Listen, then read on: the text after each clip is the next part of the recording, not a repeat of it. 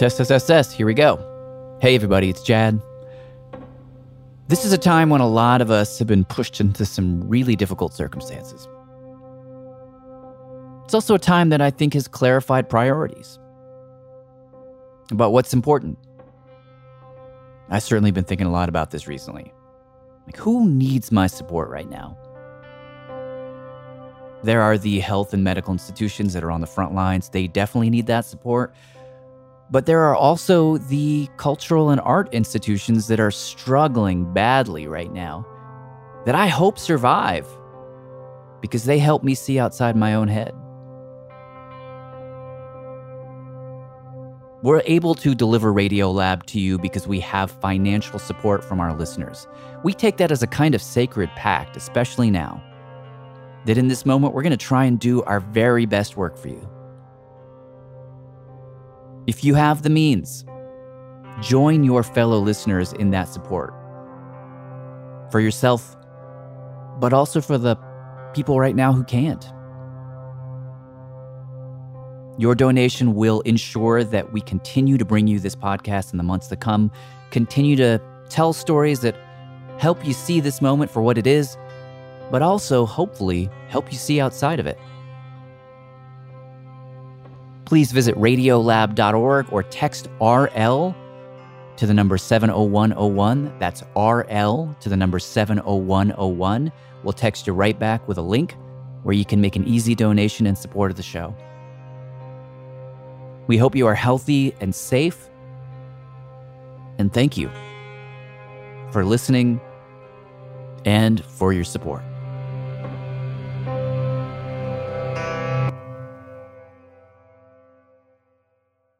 Oh, wait, you're listening? Okay. All right. Okay. All right. You're Listening to Radiolab. Radio Lab. From WNYC.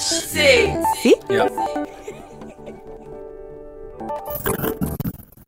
This is Radiolab. I'm Jad Abumrad. This week we have sort of a continuation from the conversation we began last week, but this story begins, I guess you could say, with a mystery. Hi, it's Garrett. Hey, Garrett. Simon here. How are you? I'm well. Sorry, I'm running And late. it comes from producer Simon Adler. Yeah, so this mystery all started just a couple years back when this guy I'm Garrett Graff. I'm a historian, journalist, author, etc., etc. was handed an ID badge. So I was working at Washingtonian Magazine at the time, and one of my colleagues found a government ID badge as he was commuting in one day. Garrett says his colleague was just walking down the street when he saw on the ground this ID. And the colleague pretty immediately realized that this was not just any ID. It belonged to somebody with like a pretty high security clearance. He brought it in to me and he goes, hey, like, you cover this stuff. Like, you can probably figure out how to get this badge back to this guy. So I'm looking at the badge and trying to figure out, sort of where this guy works. And it's clear it's for someone who works in the intelligence community. And when I turned the badge over, it had two sets of driving directions on the back, one labeled short-term, one labeled long-term. Driving directions on the back of the ID. Yeah. To where? The short-term instructions obviously led to an office building in Arlington, Virginia, but the long-term directions, I didn't know what they would lead to or sort of just how dramatic it would end up looking like. So Garrett shuffled over to his computer. I get on Google Maps, Google Satellite, and follow the directions. You're just like clicking along. That is absolutely what I was doing. Like, sort of turn left here, Continue straight for 10 miles. Keep right at the fork in the road. drive off down there. Before long, his satellite journey has taken him miles from Arlington. Way out into Virginia, getting more and more rural as I'm dragging west. Rolling hills turn into farmland, then plains. And after several minutes of this and several hundred clicks, Garrett finds himself in the foothills of the Blue Ridge Mountains. And looking at the satellite, I could tell that basically the road went sort of 100 or 200 yards further up and then disappeared into the side of the mountain. Just dead ends into the mountain. Yep. Now, whatever this road led to, Garrett didn't know what it was. It did not exist on the map that I was looking at. But he had a pretty good hunch that whatever it was inside the mountain itself. You know, I had covered national security in Washington for years and interviewed people who had been whisked to bunkers on 9/11, for instance. Okay. And so I assumed it was an evacuation facility that people would enter in the event of a surprise nuclear attack. And I was like, you know, wow, like this whole world, you know, exists out here and we just have no idea. And Garrett just thought, I've got to know more about this. Exactly. And so that launched me on this quest to understand the history of the U.S. government's doomsday planning. And eventually, this quest would lead him, and consequently us, to a pretty existential question about America. In fact, building on what we did last week, what he came across was a sort of cataclysm sentence for the United States. And it emerged in a moment when the nation was gripped fiercely by this sense that the end was near. Even more fiercely than the moment we're living through right now. 1950s Cold War America. One of the things that's hard for us to remember now, because we're looking at history as sort of where the Cold War ended, which is, you know, tens of thousands of nuclear warheads that could bring global annihilation in 17 minutes, was that for much of the 1950s, there was a real belief that, you know, the U.S. might actually be hit by 50 or 60 atomic bombs. Which would essentially be like 50 or 60 Hiroshimas happening around the country. Yes. And, you know, if you are looking at a Hiroshima-size bomb that explodes in Times Square, for instance, if you are in New Jersey or Brooklyn, you have not had a great day, but you have likely survived. Okay. If you were in the basement or you were in the center of a building, you might be injured for sure, but you're not going to be vaporized in a moment. You wouldn't necessarily be vaporized in a moment. And given the relatively low number of these bombs, dozens of bombs, not tens of thousands. Even in the worst case scenario, a sort of all-out strike from the Soviet Union, you know, most of the country would be untouched by the explosions from that. There would be fallout and radiation that would spread beyond. But nuclear war was thought to be a relatively survivable phenomenon. And so there was this whole elaborate process across the U.S. government of really imagining what post-nuclear war America looked like. So just to play this out step by step, imagine. It's a hot June day in Austin, Texas. It's 1960, you're living in Austin, listening to the radio when, out of nowhere, this is your Austin Civil Defense Director with an urgent message. Enemy missiles have been reported. The Austin area may be hit. There will not be time to evacuate. Repeat, there will not be time to evacuate. And so you run down into the nearest fallout shelter as Austin and a number of other major U.S. cities are decimated. And you hunker down until, finally, several weeks later. This is your Austin Civil Defense Director. Our monitors report that those in shelters may come out without harm. And as you crawl out of your shelter and look around, you just see destruction. You don't recognize Austin. You don't recognize America. Your house destroyed, your friends and neighbors missing. You have no food, no car. You have no idea what to do, where to go. You're terrified. But fortunately for you, every aspect of the U.S. government had effectively this secret shadow post-apocalypse version of itself. This is one of the first things that Garrett discovered when he started digging into this, that the government had a very detailed plan for what to do. So as a couple of examples, the National Park Service would run refugee camps because the belief was national parkland would not be targeted by nuclear war. And so, parks like Yosemite would become these camps. Like, did they have a specific portion of Yellowstone that they're like, oh, we've got some nice flat land here. This will be the place we'll put up the tents? Yes. I mean, the planning was done to the level of which roads people would enter, where they would park.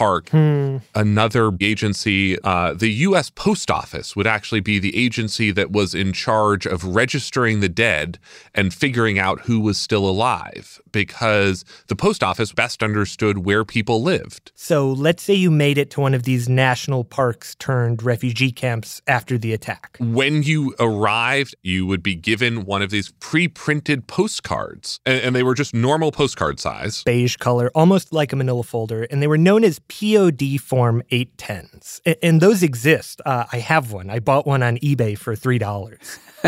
And looking at one of these, on the backside it reads, quote, I am/we are safe and can be reached at this address. And then it has some blank lines where you are meant to fill in the, quote, members of family included in this notification. And you would fill out who survived in your party. And then beyond the post office, the U.S. Department of Agriculture was in charge of figuring out how to feed America after nuclear war. And so they spent an inordinate amount of time figuring out sort of what the most survivable food could be. And they ended up amassing what they called survival crackers, manufactured in enormous quantity by companies like Nabisco. Survival crackers. Is that what they say? Yeah. November 63. Yeah, that was a good year for biscuits. In fact, on YouTube, you can find this genre of video where people go into old abandoned buildings or mine shafts. Oh, they're tins. They're tins, yeah, like that tin out there. Survival biscuit. Survival biscuits. Places that used to have fallout shelters, and they unearthed boxes and boxes and boxes of these things. How many boxes are there? 200, maybe? And they were sort of a particularly unpleasant graham cracker. Like very fibrous. It had a lot of nutrition. Yep. Oh, it smells like chemicals. And of course, you can also find videos of people eating them. They're not bad. There's no flavor. It's well-aged. And I've actually eaten one. In my U.S. history class, freshman year of high school, apparently the teacher had dug out the bin of biscuits from the school's fallout shelter before they could be thrown out. And any student who wanted to could come and eat one. You had a fallout shelter in your high school? Yeah, I bet you did too.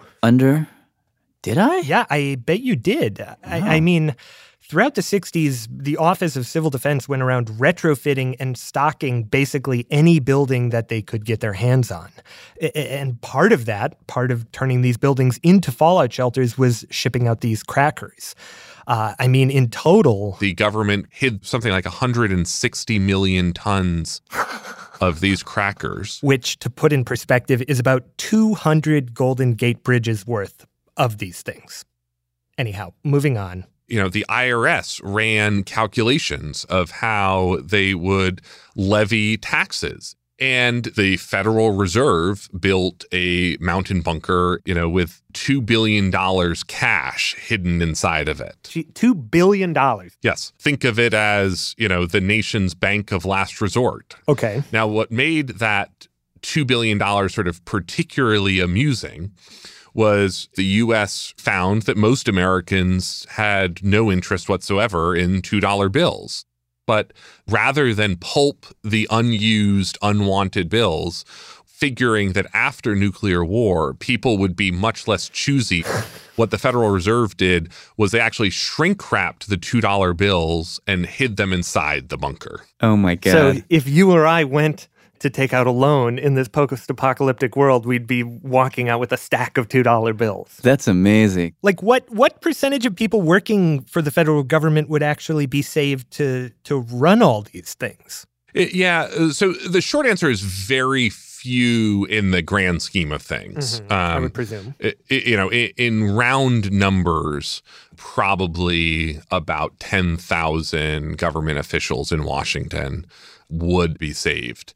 And this actually gets to the heart of doomsday planning, which is the goal is not for any single American to survive nuclear war. The goal is for America to survive nuclear war. And like America is an idea. Which is arguably true of every country. But here, we don't have, a hereditary monarch that has been handed down through hundreds of years in a single unbreakable fashion. What we have are these institutions and sort of these historical totems that have bound us together generation by generation. And so if you are trying to preserve America, if you want to say that the America of the apocalypse is the America of before, you need these historical totems. You need these quasi-religious artifacts from our past. Objects that capture the idea of America that could be passed on to the folks who survived a nuclear attack so that they could rebuild it. But the thing is, they only had essentially one helicopter set aside to save stuff. The rest were reserved for saving people. And so there was a large task force that came up with this list of artifacts that needed to be saved. Now, unfortunately, we don't really know how they came to their decisions. That information is apparently either lost to history or is still classified. But we do know some of the items that they vetoed. The oil portraits of the former Joint Chiefs from the Pentagon and a number of animal skeletons. And we also know of 7 items that they landed on, that they decided needed to be saved. So the sort of Group A items, there were 3 of them, consisted of, maybe unsurprisingly, the Charters of Freedom. Okay. So the Declaration of Independence, the Constitution, and the Bill of Rights. Okay, so the Bill of Rights, the Declaration of Independence, and the Constitution, those feel like easy. That's low-hanging fruit. Yeah, that's easy. But then we get to the sort of Group B items, which get a little strange. There are 4 of them that we know of. So number 1 was a log from the USS Monitor. The log of the USS Monitor? Yes, which was a Civil War-era battleship that the Union had and which was eventually sunk. So this was like an 1850s, 60s ship that was sunk? Yes. Huh. Was that, do you have any, why? So this is my speculation, but I think it's that when the USS Monitor was built, it was one of these early, what are they called, like clad iron battleships. It was a demonstration of American ingenuity in wartime. It was us showing that we can innovate in the name of protecting our country and destroying our enemies. Well, is there anything in the that it was a Civil War era ship, that this was a moment that America was being torn apart? And could be, yep, that we fought battles before and managed to piece ourselves back together. It's also a symbol of sacrifice, that we sacrificed for the preservation of the Union. It's also possible that somebody who was on the committee was just like a big fan of the USS Monitor and was like, come on, guys, we got to save the log. Okay, so that's number 1. That's number 1. And that was agreed to. That was agreed to. Of all things, America, that needs to be passed forward is this log. Yeah. Okay. Number 2, Lincoln's medical records post-assassination. What? And the logic there, I, again, am presuming, is that it's very likely that the U.S. president will have been killed in the early moments of this nuclear exchange. And so to have the medical records of Lincoln and be able to say we've lost a president before, we've lost a heroic president before, and we've managed to pull ourselves back together, that seems to be the symbolic significance of those medical records. I see. Again, I'm no historian. This is me thinking about why the hell would they do this. Right. Okay, so those are the first 2? That's 1 and 2. Number 3 is the signed surrender documents from the Japanese at the end of World War II. That's a great victory. Great victory. So these are so far totems to great losses and great resilience. Well said. All right. And then the final one breaks that mold slightly. It is a painting capturing the journey that Lewis and Clark made westward in 1806. Oh. So it's about uncharted territories. It's also about conquest. Mm-hmm. It's also about the land. Mm-hmm. Interesting. Okay, those are the 4. Those are the 4 we know of. That seems so narrow to their point of view. I mean, why wouldn't you put the Dred Scott decision? You could put Ida B. Wells reporting on lynchings. Like, those are things that I feel like should be put into the helicopter. So I want to argue with this list, but where do you want to do with this list? More importantly, I have several questions. Number one is America in 2020. What the hell are the appropriate objects at this point? That's where my mind wants to go. In this moment of profound change, it's such a hard question to answer right now. Very complicated. And so I feel like what you should do is you need to crowdsource this shit, Simon. Like, I don't know, like, oh my God, that would create some fights. Oh, so many. Maybe we should just stay with the USS Monitor log and avoid all the conflict. I don't think that would fly. No. So, folks, when we come back from break, this is a great... we head out across this great nation of ours to ask today, in the year 2020, can we agree upon a list of items that more fully represents what America was, what America is, and what America could be? That's when we come back from break. Hats off to America, the home of the free and the brave. If this is flag... Hello, this is Ethan Jolie calling from Coral Springs, Florida. Radiolab is supported in part by the Alfred P. Sloan Foundation, enhancing public understanding of science and technology in the modern world. More information about Sloan at www.sloan.org. Radiolab is supported by Progressive Insurance. What if comparing car insurance rates was as easy as putting on your favorite podcast? With Progressive, it is. Just visit the Progressive website to quote with all the coverages you want. You'll see Progressive's direct rate. Then their tool will provide options from other companies so you can compare.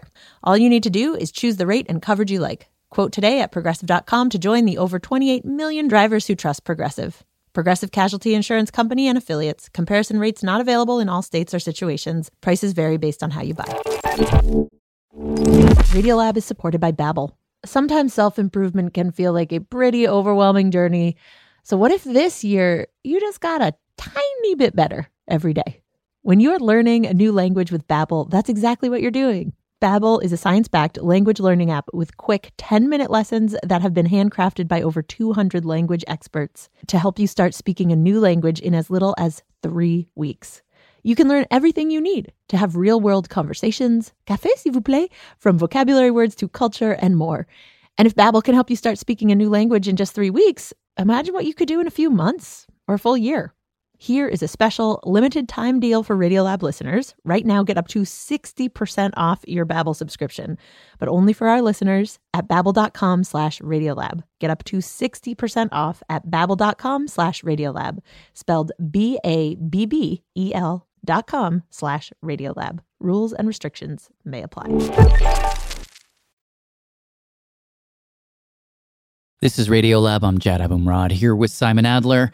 Yes. And, okay, Simon, let's do it. Okay, well, so as I told you before the break, we came across this list of objects our Cold War era government planned to save to rally America after an atomic attack. Remind me. So this log from the U.S. Oh, yeah. Sorry, you're about to do that. A log from the USS Monitor.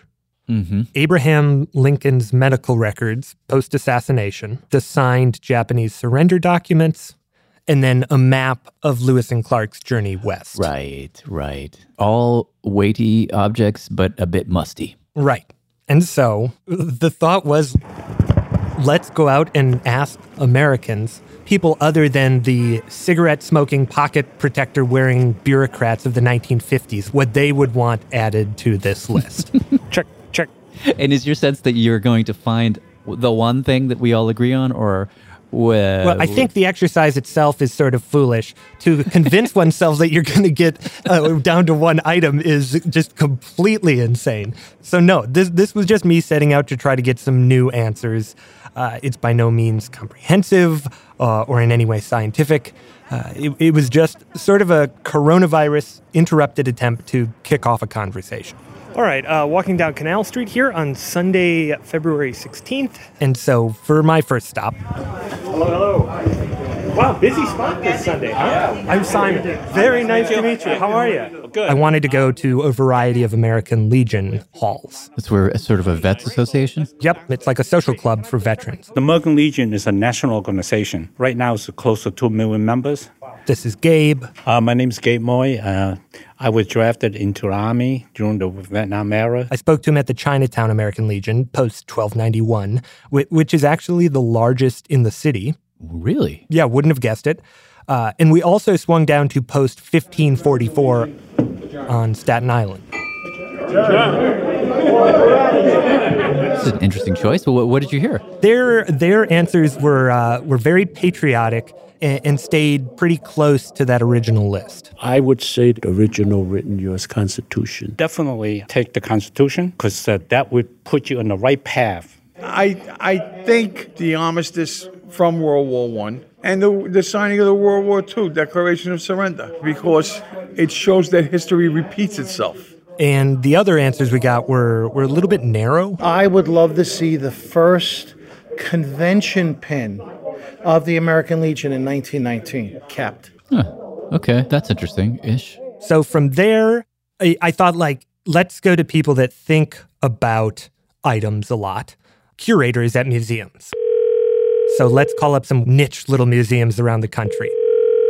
But the Mississippi Coast Model Railroad Museum is currently closed to the public. Unfortunately, many of them had already closed. We have temporarily suspended all operations. Because of the coronavirus. Calling the Great Lakes Shipwreck Museum. Thanks for calling the Flamingo Museum. And didn't get back to me. Please leave a message and have a wonderful day. But who did get back to me was... Let me plug you into the headset here, just a moment. Andrew Beckman from the Studebaker Museum in South Bend, Indiana. Studebaker. You still there? I'm here, yep. Craftsmanship with a flair. And he archives what's left of the Studebaker Corporation. They made horse-drawn equipment, then cars, and for his item... of course, to, rally American spirit afterward. Either Star-Spangled Banner, the actual flag that flew over Fort Sumter, or one of the Iwo Jima flags. Yeah, not like the sexiest thing, but it did come up more than once. Oh, yes, I agree. This is Carrie McCoy, and she and her company, flagandbanner.com, know a thing or two about flags. They sell one of, if not the widest selection of them in America. And she said, just look at when people go out and buy them. Flags are just kind of like church. When things are bad, people start going to church. When things are bad, flag sales will be soaring. But then as I broadened out further, they started to get more interesting, more particular. Images of the physical beauty of the United States by Edward Weston and Ansel Adams. Like these from Alexis Rossi of the Internet Archive and history professor Greg Smoke. Perhaps instead of the Lewis and Clark map, the Fort Laramie Treaty Council map. We got one that was maybe a little too particular. This is a bit on the esoteric side. From NYU professor Beth Simone Novak. I would add the Administrative Procedure Act. What does that do? It's boring, but it's this right that we have that almost nobody knows about. Thanks to it, we get to inform what regulations federal agencies make. I see. All right. And then we also got some suggestions, like this one from truck driver Buck Ballard. The AA book called Alcoholics Anonymous that we just called the Big Book. That were, cleverly obtuse. Because in that is the key to recovery from pretty much anything. Just scribble out alcohol and write in crystal meth. Or a nuclear attack. Whatever the case may be. And then I came to what I think is my favorite answer, from Sharon E. Green. And it's funny because I'm a woman of color. I totally get the Kaepernick thing. Trust me. Get it. But I'm also proud to be American because we're just so quirky. She's a professor of history at the University of Alabama. Roll Tide. And she suggested a concert recording. So Newport Jazz Festival, 1958. You have all of these people in this picturesque setting listening to jazz. These days, it's highbrow more often than not. But what keeps this particular concert earthy is Mahalia Jackson.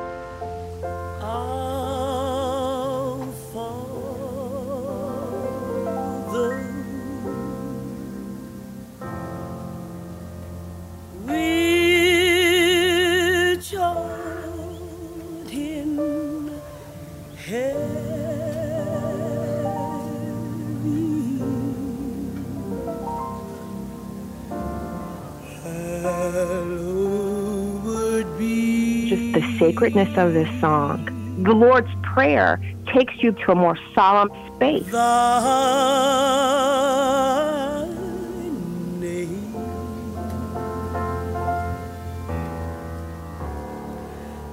Thy kingdom come.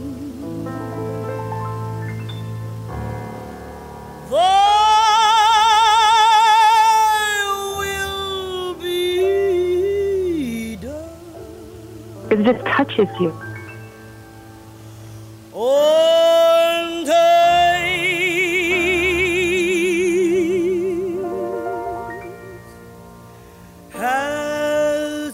I mean, it would make us stop and realize it's something bigger. Something bigger. Something bigger has a bit more power than we do. And there's some beauty in that. But Americans, as arrogant as we are, realize our limitations just for a second. Yeah. And then Sharony went on to say there was actually one more reason. In fact, the reason she picked this specific live recording. It's the audience that I'm actually thinking of. If you look in the audience, you're going to see people, black and white, male and female, sitting there together. This is the beginning of shared space.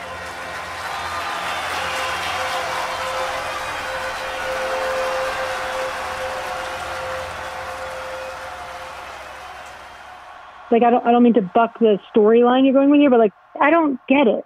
But then I ran into several people who thought that this exercise was one of the dumber things I could spend my time doing. I swear to God, and I don't mean this in the wrong way, but, like... And the sort of chief among them being New Yorker writer Jill Lepore. The question after the apocalypse is not, do we have Abraham Lincoln's medical records?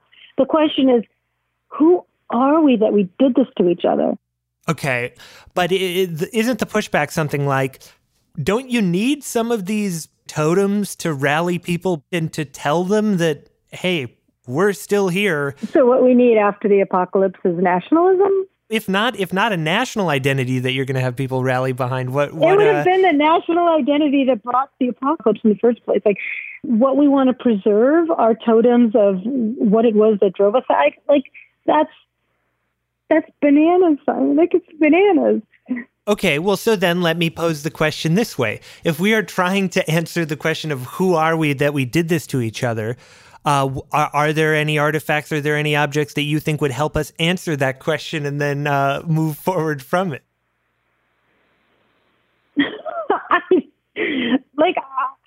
I think I understand where you and I are parting ways. In your supposition, in the aftermath of an atomic war, what would endure would be the nation state. It would not. I mean, the nation state was devised to grant rights to human beings under a written constitution. If under that system of organization we actually kill one another, then the nation state would not deserve to endure. Growing is about exploring. And if you're not able to explore fluidly, then you're not going to be able to grow. And then the second of this 1-2 punch came from communications manager and oft-times host of KILI Radio. Hamataki Api, you're listening to Voice of the Lakota Nation across the Pine Ridge Reservation on 90.1 FM. Arlo Ironcloud. Oh man, I've been with KILI Radio for about 19 years now. Almost 2 decades. It's crazy. KILI is a community radio station serving the Pine Ridge Reservation. The Pine Ridge Reservation is about 45,000 people, roughly the size of Rhode Island, smack dab in the southwestern corner of South Dakota.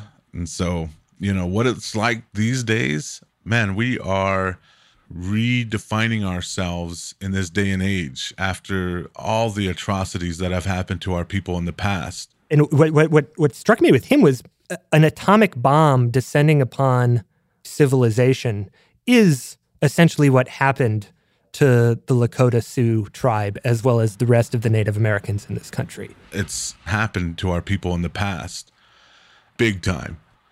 And so I often think about what would happen if something happened so drastic that we would have to leave. And when his mind goes there, there's just so much stuff that I would love to take with me.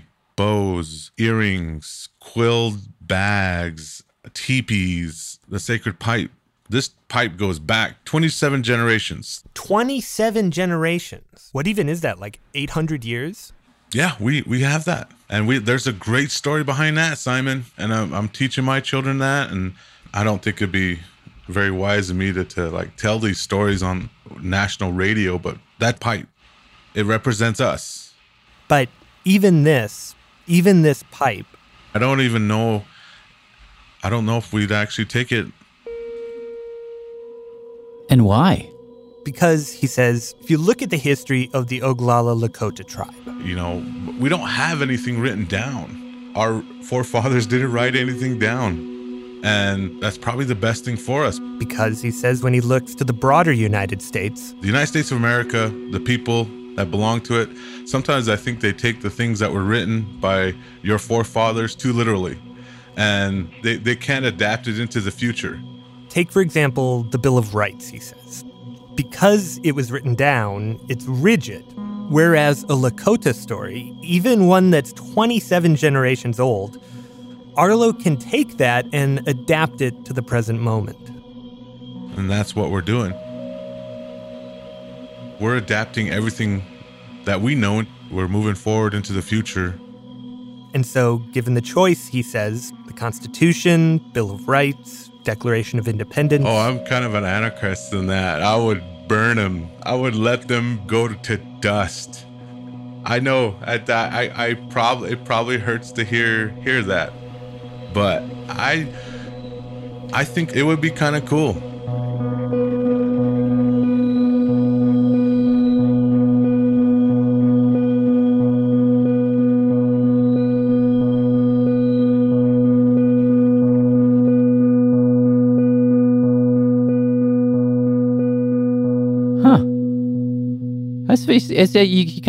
Here we are. This is the kind of the American thing of the moment, which is, do we preserve the thing or do we burn it down?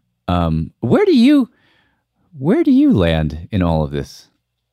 I don't even know, Jed. I'm still sort of lost as to what to take away from this, other than, even though this is a story that I pitched and a story that I went out to report, I was sort of skeptical of it from the get-go, in that I love that. Okay. Yeah, okay, in that, I'm skeptical, or I sort of bristle when I hear questions about what is the mood of America, what is the conversation America is having right now, these grand national questions about who we are. And I think the reason I bristle or I chafe at that is, I remember as a kid growing up in Wisconsin, watching the news or listening to the news at the end of the day and hearing reporters talk about what was going on in America and just not relating to it or not seeing any of it on the ground at all.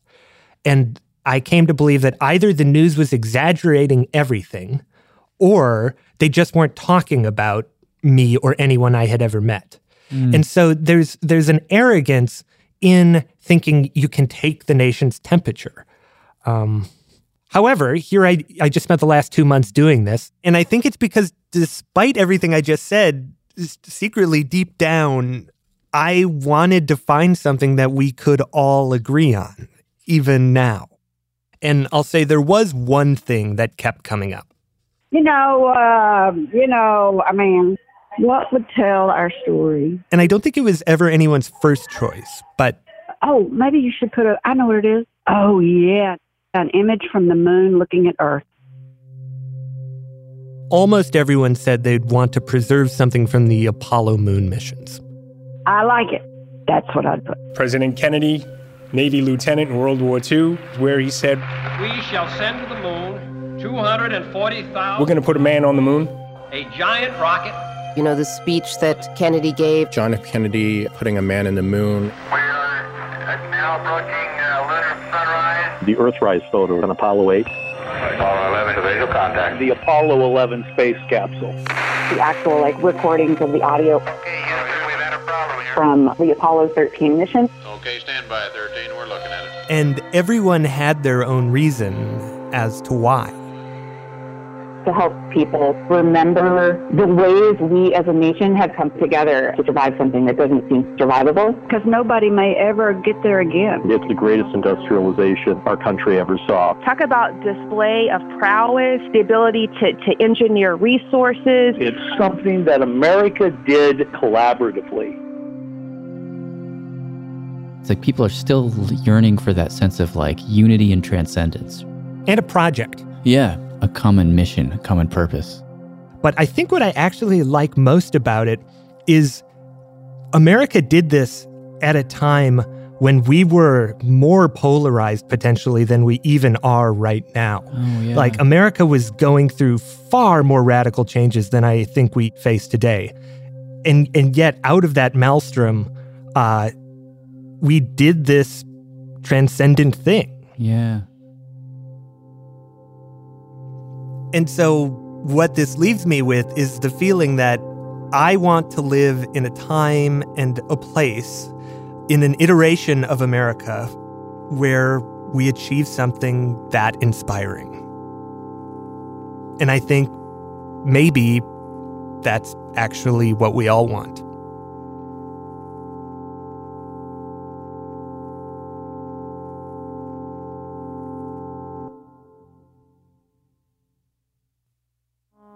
Producer Simon Adler. This episode was reported and produced by Simon, with editing from Pat Walters and reporting assistance from Tad Davis. Original music also from Simon. Special thanks to Luke Menon, Ben Irvin, Bill Pretzer, Jason Spear, and Garrett Graff for all his reporting that made this episode possible. Also, Jill Lepore, who you heard in this episode, has a new podcast out. It's coming out on May 14th. It's called The Last Archive. Keep an eye out for that. I'm Jad Abumrad. Thanks for listening.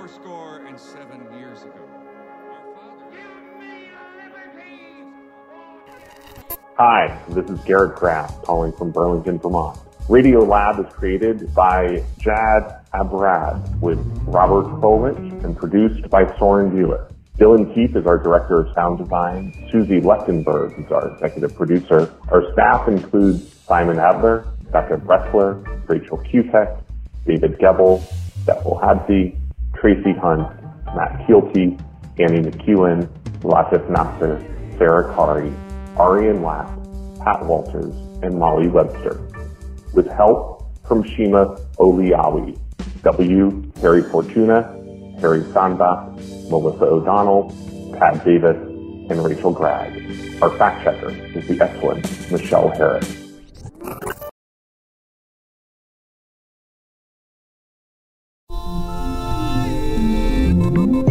I'm David Remnick, host of the New Yorker Radio Hour. There's nothing like finding a story you can really sink into that lets you tune out the noise and focus on what matters. In print or here on the podcast, The New Yorker brings you thoughtfulness and depth and even humor that you can't find anywhere else. So please join me every week for the New Yorker Radio Hour, wherever you listen to podcasts.